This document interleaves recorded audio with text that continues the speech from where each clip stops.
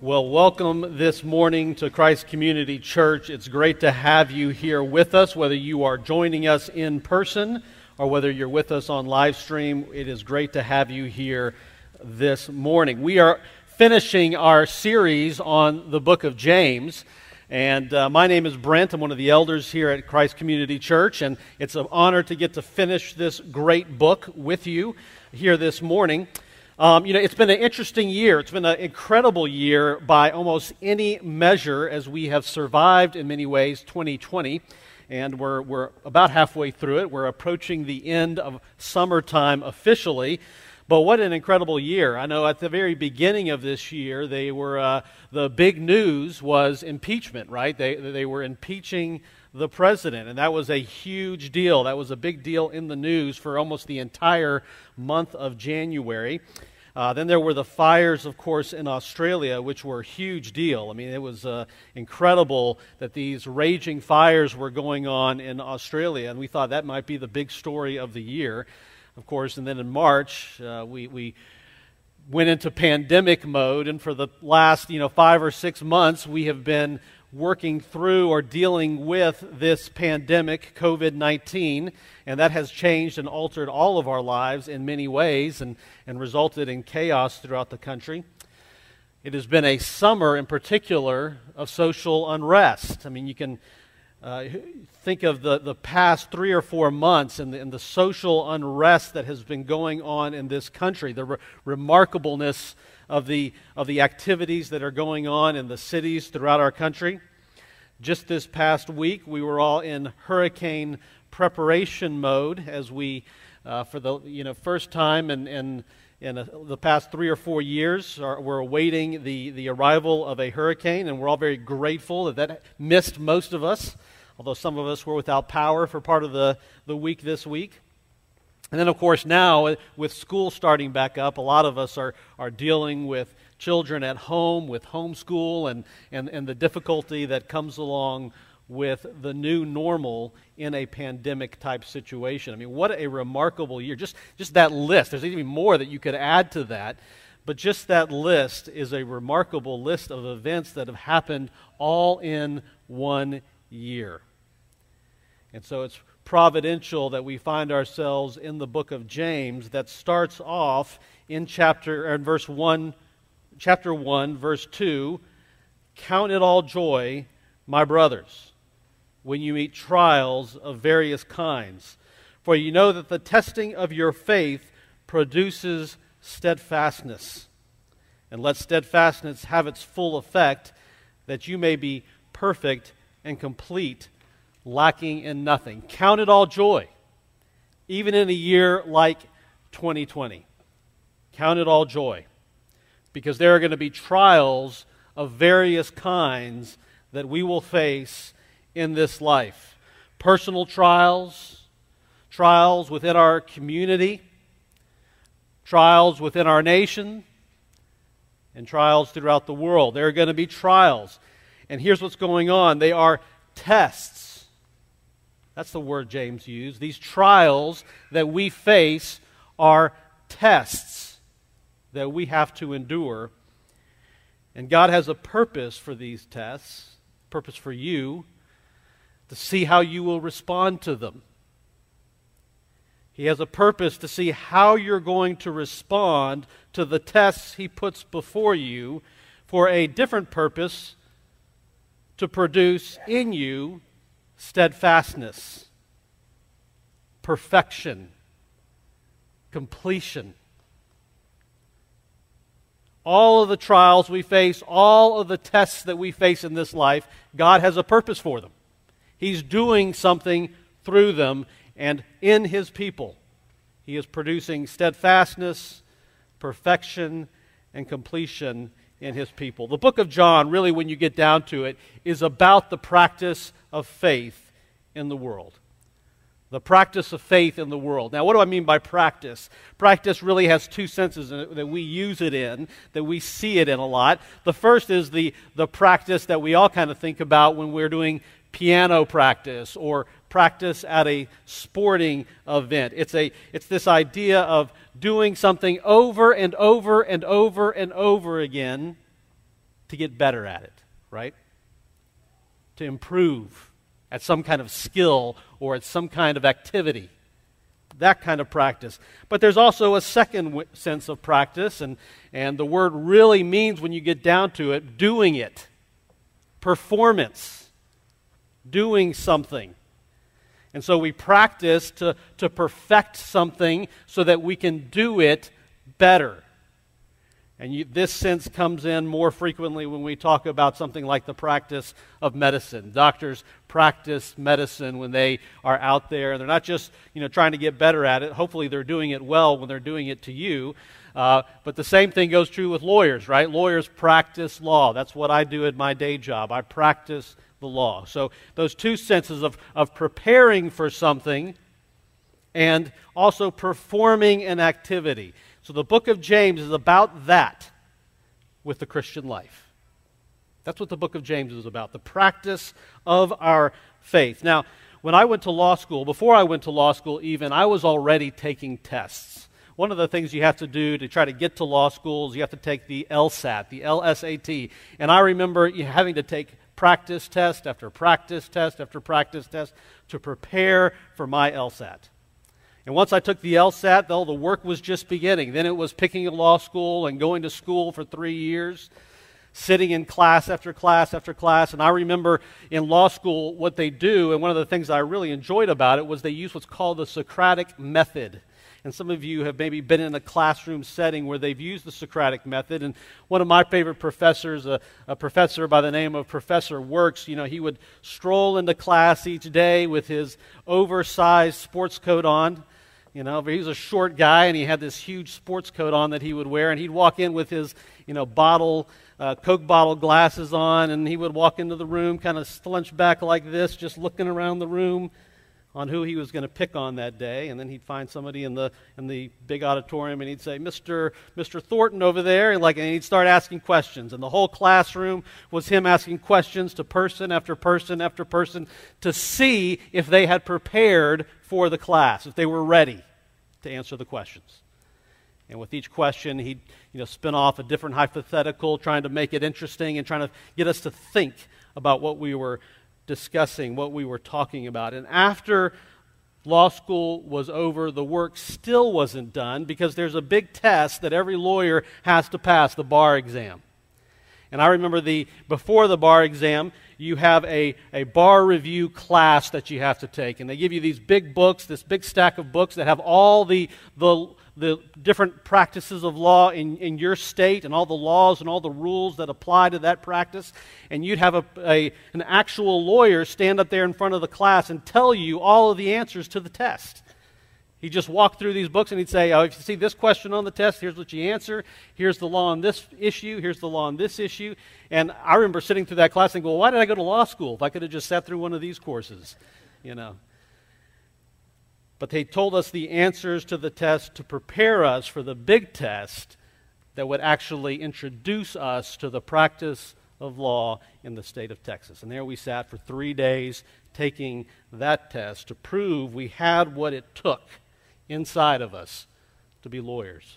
All right? All of that activity, all of those things that we did over all of those years were there to prepare us for the practice of law, doing it on a daily basis for our clients.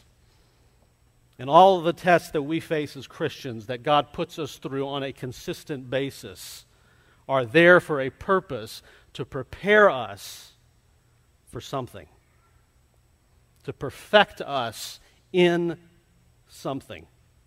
And so today, as we kind of wind up the book of James, this is your review course. All right? I thought for a moment that I might do this kind of like my teachers did, a Socratic method, and just start calling on people in the crowd, see who's been here over the past summer, and see what we've learned.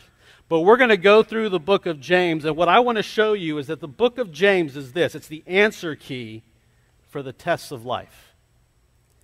It's just like my bar review course.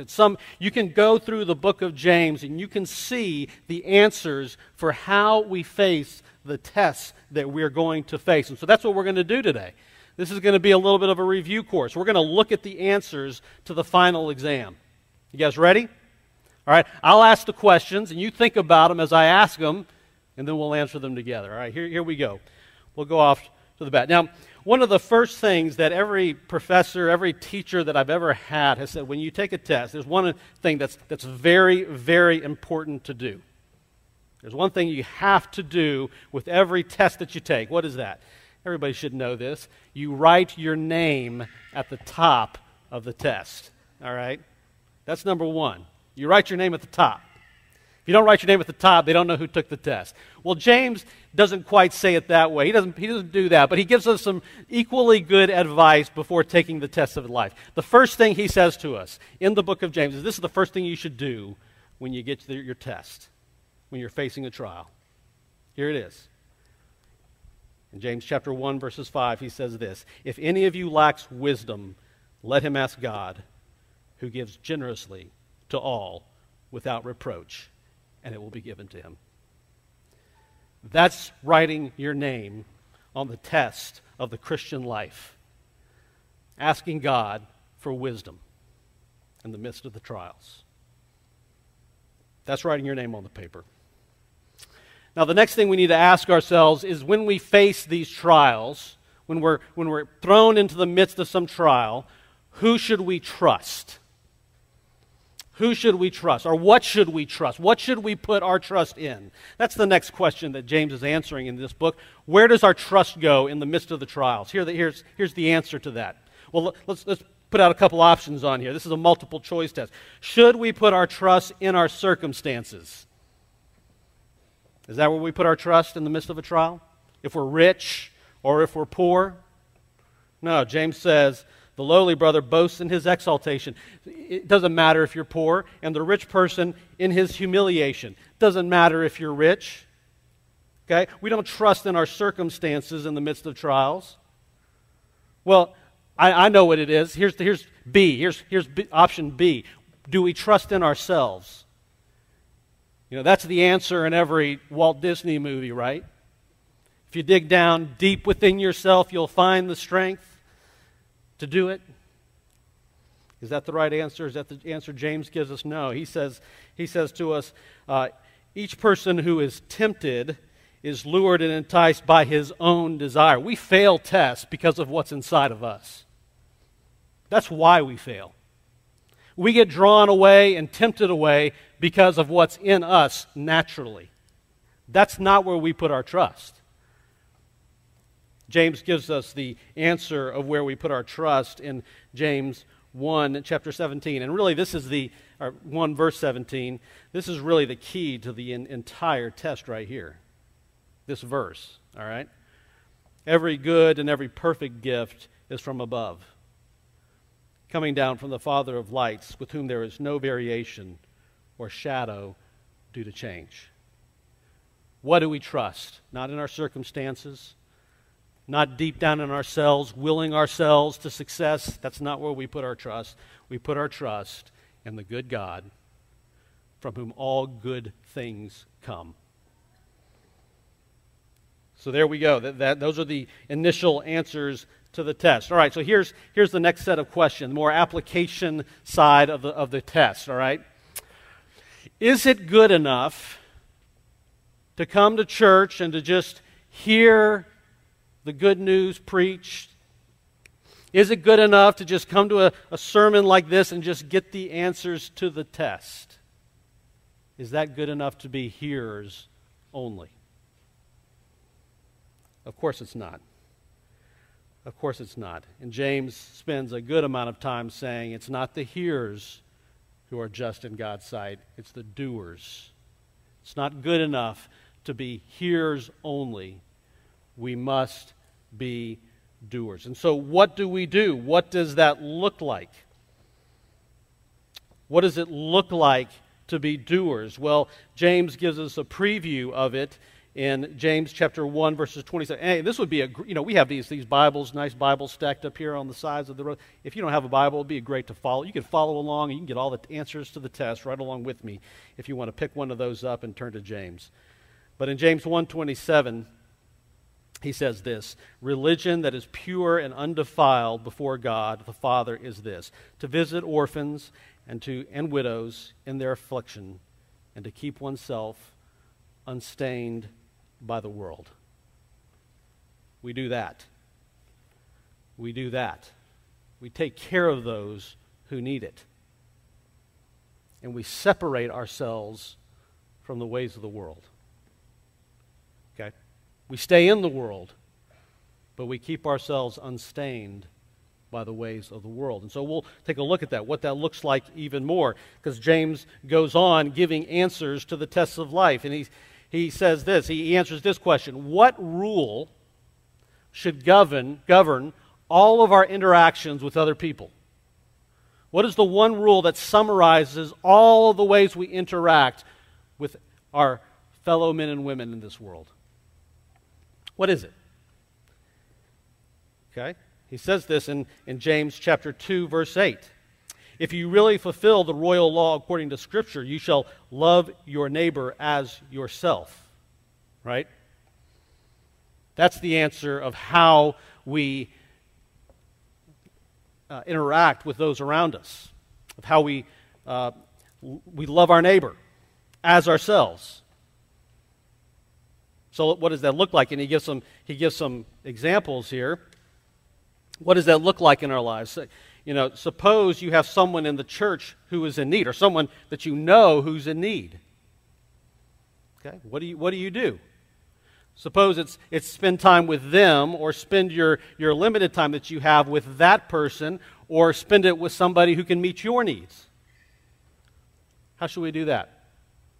What is the way this church should operate? Should we operate on a basis where we want the people who have the money and who have the resources to come in through these doors, and we're going to treat them in a special way so that we can make sure and get big buildings, take care of our ministries, take care of our staff? Is that the way we operate the church?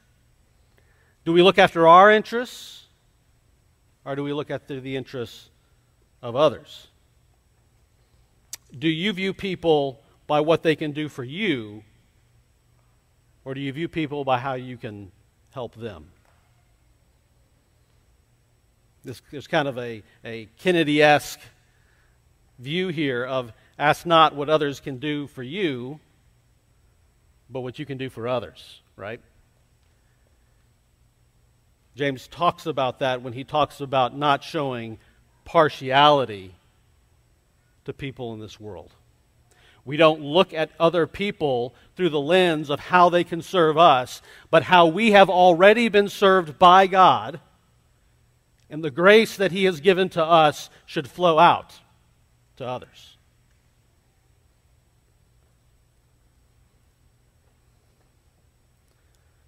So if there's no grace coming out of your life, chances are there's no grace coming into your life. Here's a question. Well, here's how James really says it. He says it in James 2, verse 26. For as the body apart from the spirit is dead, so also faith apart from works is dead. If grace is not flowing out, if you're not working because of the grace that's been given to you, chances are you're failing the test of whether there's living faith. Now here's a question that James gives us that maybe we don't think about as often as we should. What is the most dangerous thing about you? What's the most dangerous thing you have to look out for? Well, he tells us in James chapter 3, verses 7, he says it very clearly, the tongue. The way we speak. And I'm sure that if he were here today, he would add to that text to the fingers. Not just what we say, but what we type, what we post, the way we express ourselves. James' view here of the tongue is what comes out of us when we speak or when we type, and sometimes even more so when we type, because we're really thinking about what we have to type, right? It says a lot about what's in our heart. And he describes it in stark terms. He says, for every kind of beast and bird and reptile and sea creature can be tamed and has been tamed by mankind, but no human being can tame the tongue. It is a restless evil, full of deadly poison. You see, your tongue, what you speak and what you say, is a great mirror into who you really are, to what's inside of you. And there's nothing, I tell you what, preparing for this week, there's nothing in what I've seen here today. All of this convicts me. I have failed all of these tests on numerous occasions, but probably none more clearly than that one.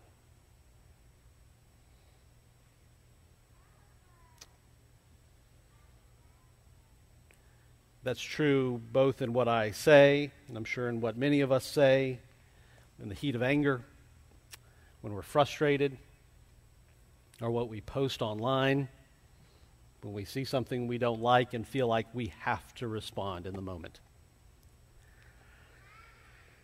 It is a dangerous thing, and it is a test that God puts before us, and we can gauge whether we're failing or whether we're succeeding. So what does wisdom sound like?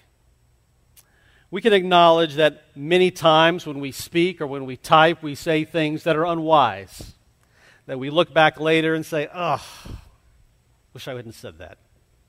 Wish I didn't type that. Wish I had read that one more time before I hit send. All of us can think of times maybe where we have done that. So what does wisdom actually look like? What would it be to actually speak with wisdom, to actually live with wisdom? How does that look? Well, James gives us the answer to those questions in James chapter 3, verse 13. Number one, who is wise and understanding among you? By his good conduct, let him show his works in the meekness of wisdom. Okay. Wise speech is always accompanied by humble action. Virtue signaling is not a virtue. Thinking we can post something or say something that makes us seem a certain way, but that is not accompanied by appropriate and humble action, does you no good. Does you no good. The answer to the test, ladies and gentlemen, is not just to say the right thing, but to do the right thing with humility. And then James says this in chapter 3, verse 17. He says, but the wisdom from above is first pure, then peaceable, then gentle, open to reason, full of mercy and good fruits, impartial and sincere. Good fruits. It is full of the fruits of the Spirit. It is full of love and joy and peace and patience and kindness and gentleness and self-control. That's what wise speech looks like. And as we probably maybe after this go through and scan through our posting history, maybe we can assess, is what I posted full of those things? Is what I said full of that? Or not? Again, I stand up here convicted of having failed many tests. But that's okay. That's okay, because in that failure, God is hopefully perfecting. James asks this question: what causes quarrels and fights among you? What causes that? That's his question. He's using the Socratic method here with his audience that he's writing to. And then he answers his question with a rhetorical question. He says this: is it not this, that your passions are at war within you? That you're trying to seek your own way? You're trying to get what you want? That's James' answer, is seeking after your own way is how conflict arises. When he has told us to love our neighbor as ourselves. Seeking your own way is inconsistent with love. There is that great love chapter in 1 Corinthians chapter 13 where the Apostle Paul, you all probably had it read at your wedding if you're married, or one day you might, or you probably all heard it somewhere, or it's posted somewhere on a plaque in your home. That great love chapter. What is love? Love is patient. Love is kind, does not envy, does not boast, is not rude, is not irritable, does not seek its own way. See, fights and quarrels arise among us because we're not obeying rule number 1. Or rule number 2, really. Rule number 1 is love God with all your heart, soul, and mind. Rule number 2 is love your neighbor as yourself.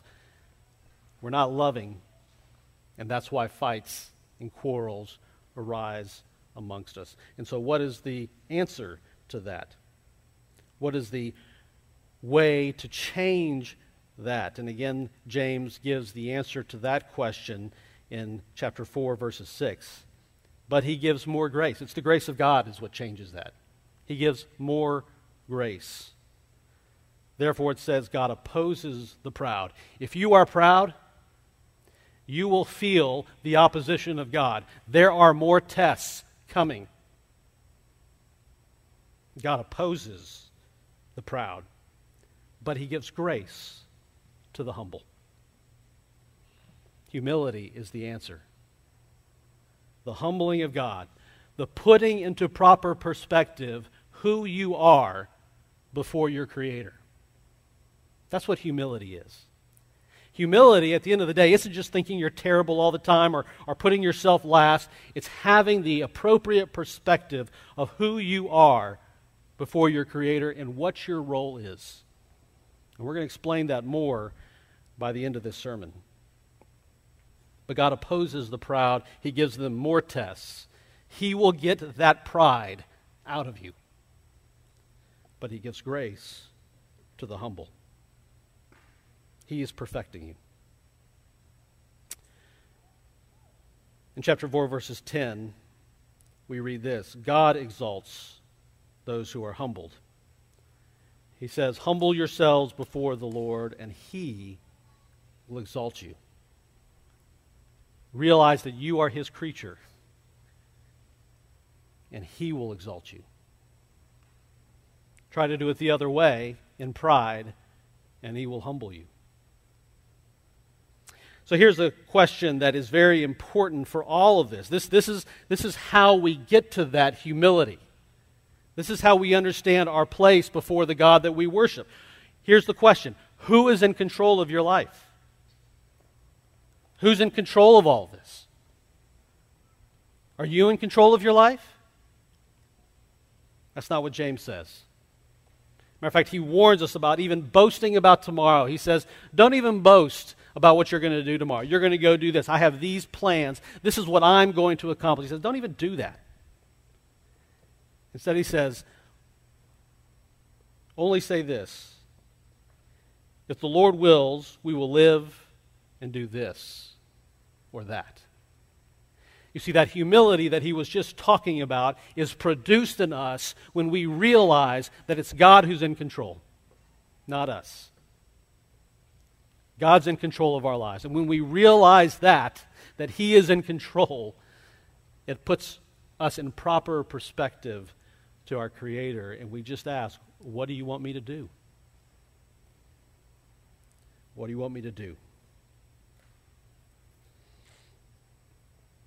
So finally, as James concludes the book, he begins to discuss how we should live in light of that. And he addresses a particular question: is how should we live in this world amidst the trials? And he addresses a specific class of individuals, the rich. And he says, in light of the fact that God is in control of your life, why are you living like you can control it? Trying to hoard up treasures for yourselves in the midst of the trials. Isn't that our tendency? Isn't that even what we do at a certain level when we see a hurricane coming or when a pandemic strikes? Right? What what was the characteristic that happened in early March? What was the thing that people did in early March when all of a sudden it was announced, uh-oh, here comes the pandemic? They rushed to the grocery stores and began hoarding for themselves, of all things, toilet paper, right?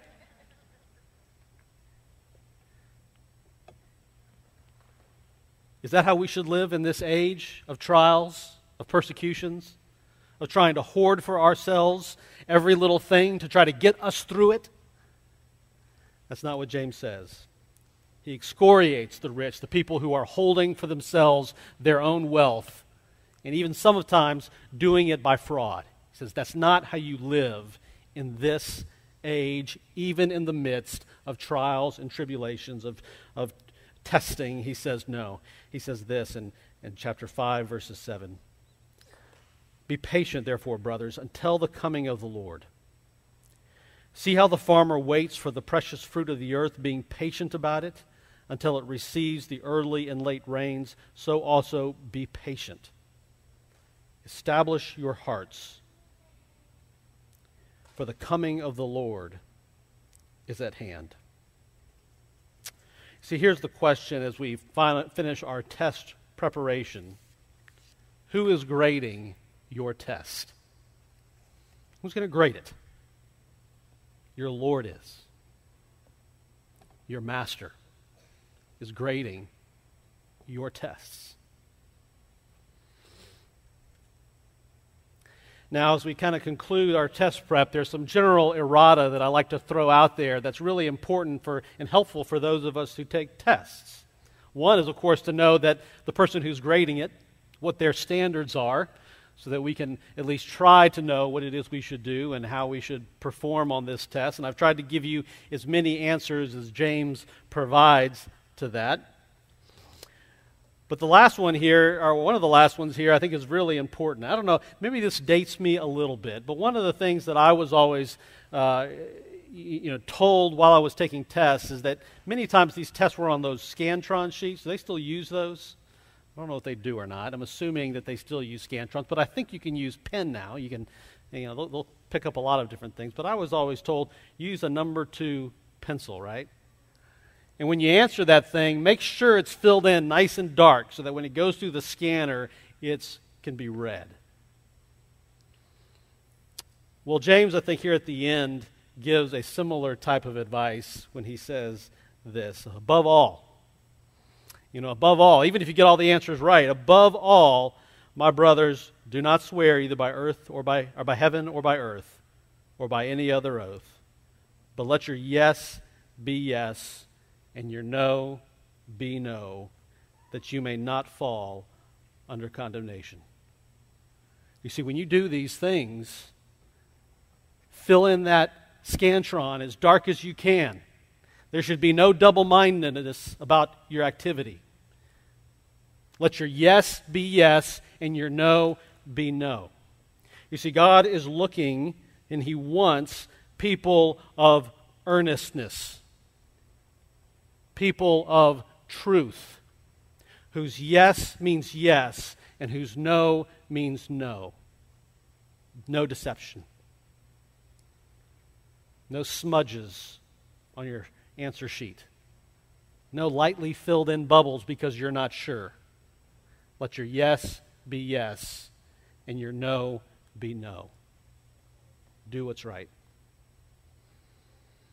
And then finally, as we talked about last week, we need other people. We need other people as you continue to prepare for the tests of life. There really is no substitute for other people to help you along the way. And that's why James kind of concludes here in chapter 5 by saying this, therefore confess your sins to one another, and pray for one another, that you may be healed. The prayer of a righteous person has great power in its working. We need people. When I was in school, and especially in law school, one of the most valuable tools that I had in that process were the study groups that would form. We'd get into our class, we'd find out who our peers were in our classroom, and we'd go off and read by ourselves, but To prepare for the class we knew was coming and the questions that we knew would come, we sat together as a group and we asked each other questions.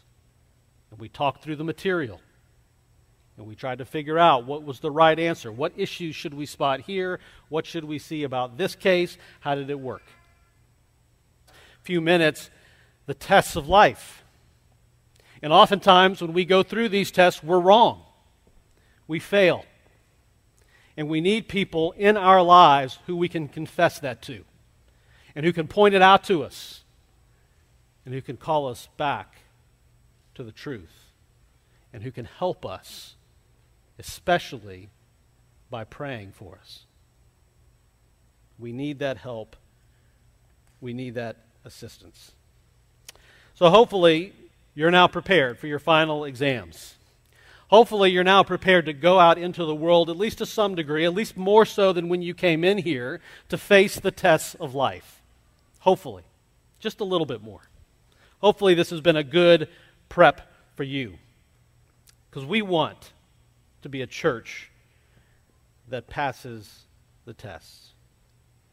What are we getting ready for? I talked about the two senses in which we use the word practice. And of course, one is preparing. But what are we preparing for? What are we preparing for? If you're a pianist and you practice daily for hours and hours a day, you're preparing for the concert, right? If you're a football player and you're practicing with your team, you're preparing, hopefully, one day for the Super Bowl. If you're a doctor or if you're a lawyer, you're preparing to either perform the surgery or to ask questions in the trial, right? There's something, the actual performance part of your practice that you're getting ready for. Well, what is that for the Christian? What is our big game? What is the point of our preparation? Well, to answer that question, I want to do this. In the beginning of James, in James chapter 1, verse 1, he starts off his letter this way. He says, James, a servant of God and of the Lord Jesus Christ. He describes himself as a servant. We are servants of our master, Jesus Christ. That's our role.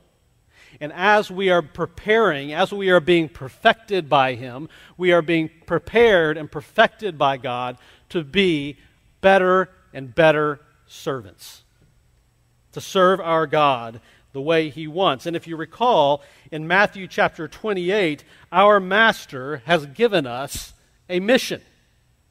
He's given us a mission, and this is the mission that he has given to us. He says, and Jesus came and he said to them, his disciples, all authority in heaven and on earth has been given to me.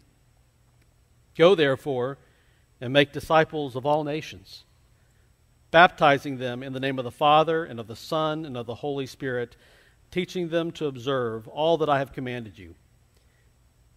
And behold, I'm with you always, even to the end of the age.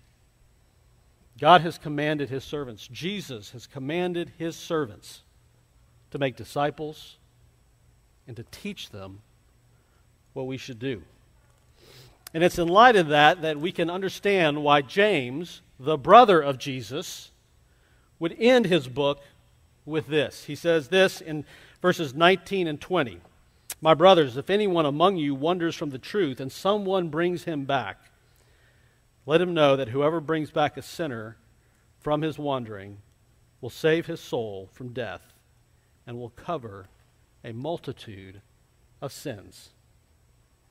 The practice of faith that God is perfecting us into his servants is for the purpose of evangelism and discipleship.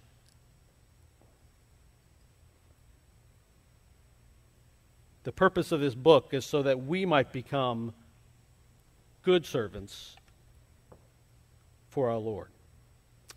Now, to illustrate this, I want to remind you of a parable that Jesus uses in the book of Matthew, where he talks about a sower who goes around and he begins throwing seed on the ground, begins planting.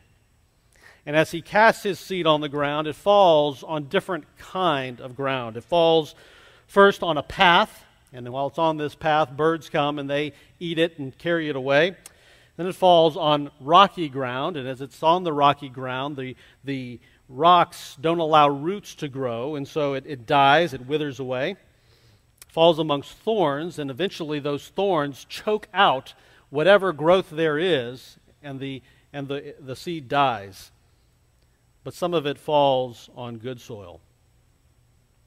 And Jesus explains each of these soils in chapter 13. He says this, "Hear then the parable of the sower. When anyone hears the word of the kingdom and does not understand it, the evil one comes and snatches away what has been sown in his heart.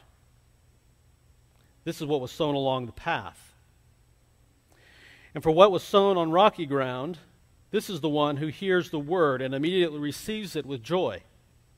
Yet he has no root in himself, but endures for a while. And when tribulation or when persecution arises on account of the word, immediately he falls away." The testing comes, and it shows the character of his faith. As for what was sown among thorns, this is the one who hears the word, but the cares of the world and the deceitfulness of riches choke the word, and it proves unfruitful. As for what was sown on good soil,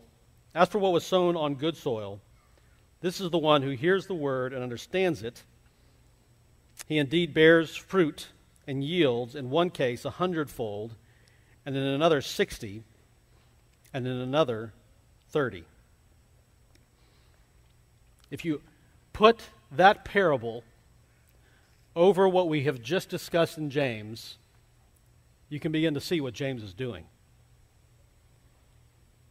He's shown that if a person doesn't understand, they don't have faith, obviously. They haven't received the wisdom that God is good.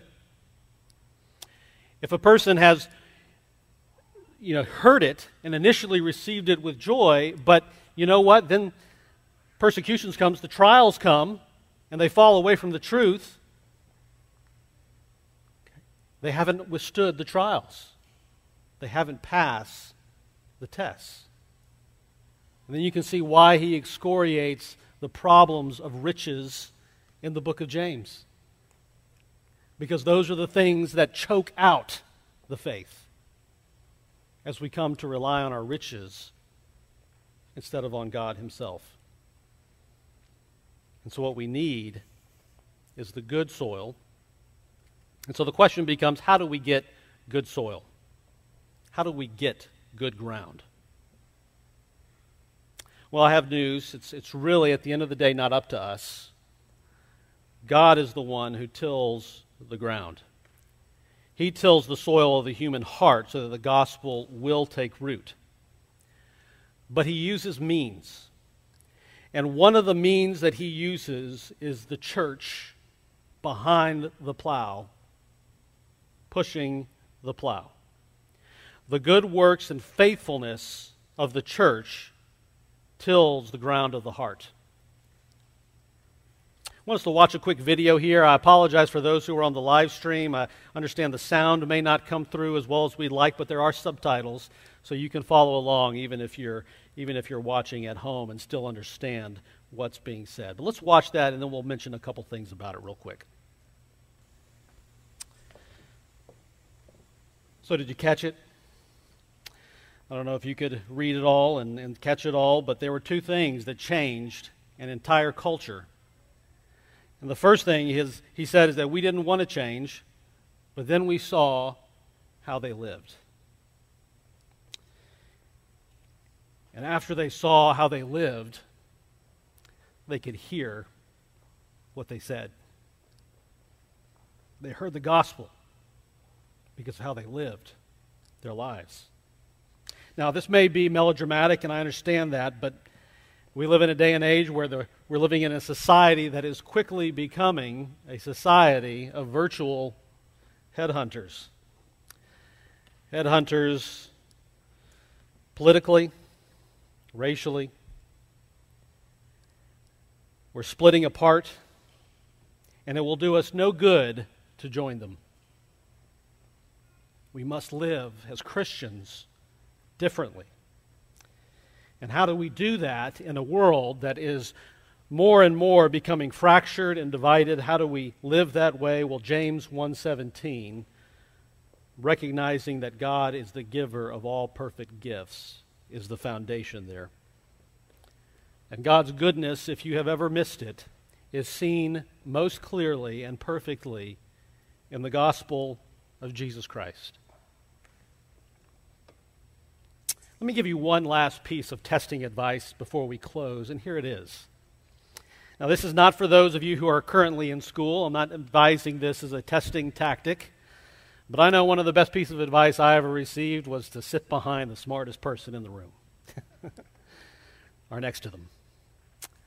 All right? I've learned a lot from other Christians by watching other Christians through the faithfulness of my parents, of Christian brothers and sisters, through the forgiveness of my wife, even through the love of my kids, through the boldness of pastors who preach the gospel from the pulpit weekly. But all of those are, at some level, just a pale shadow of the person of Jesus Christ.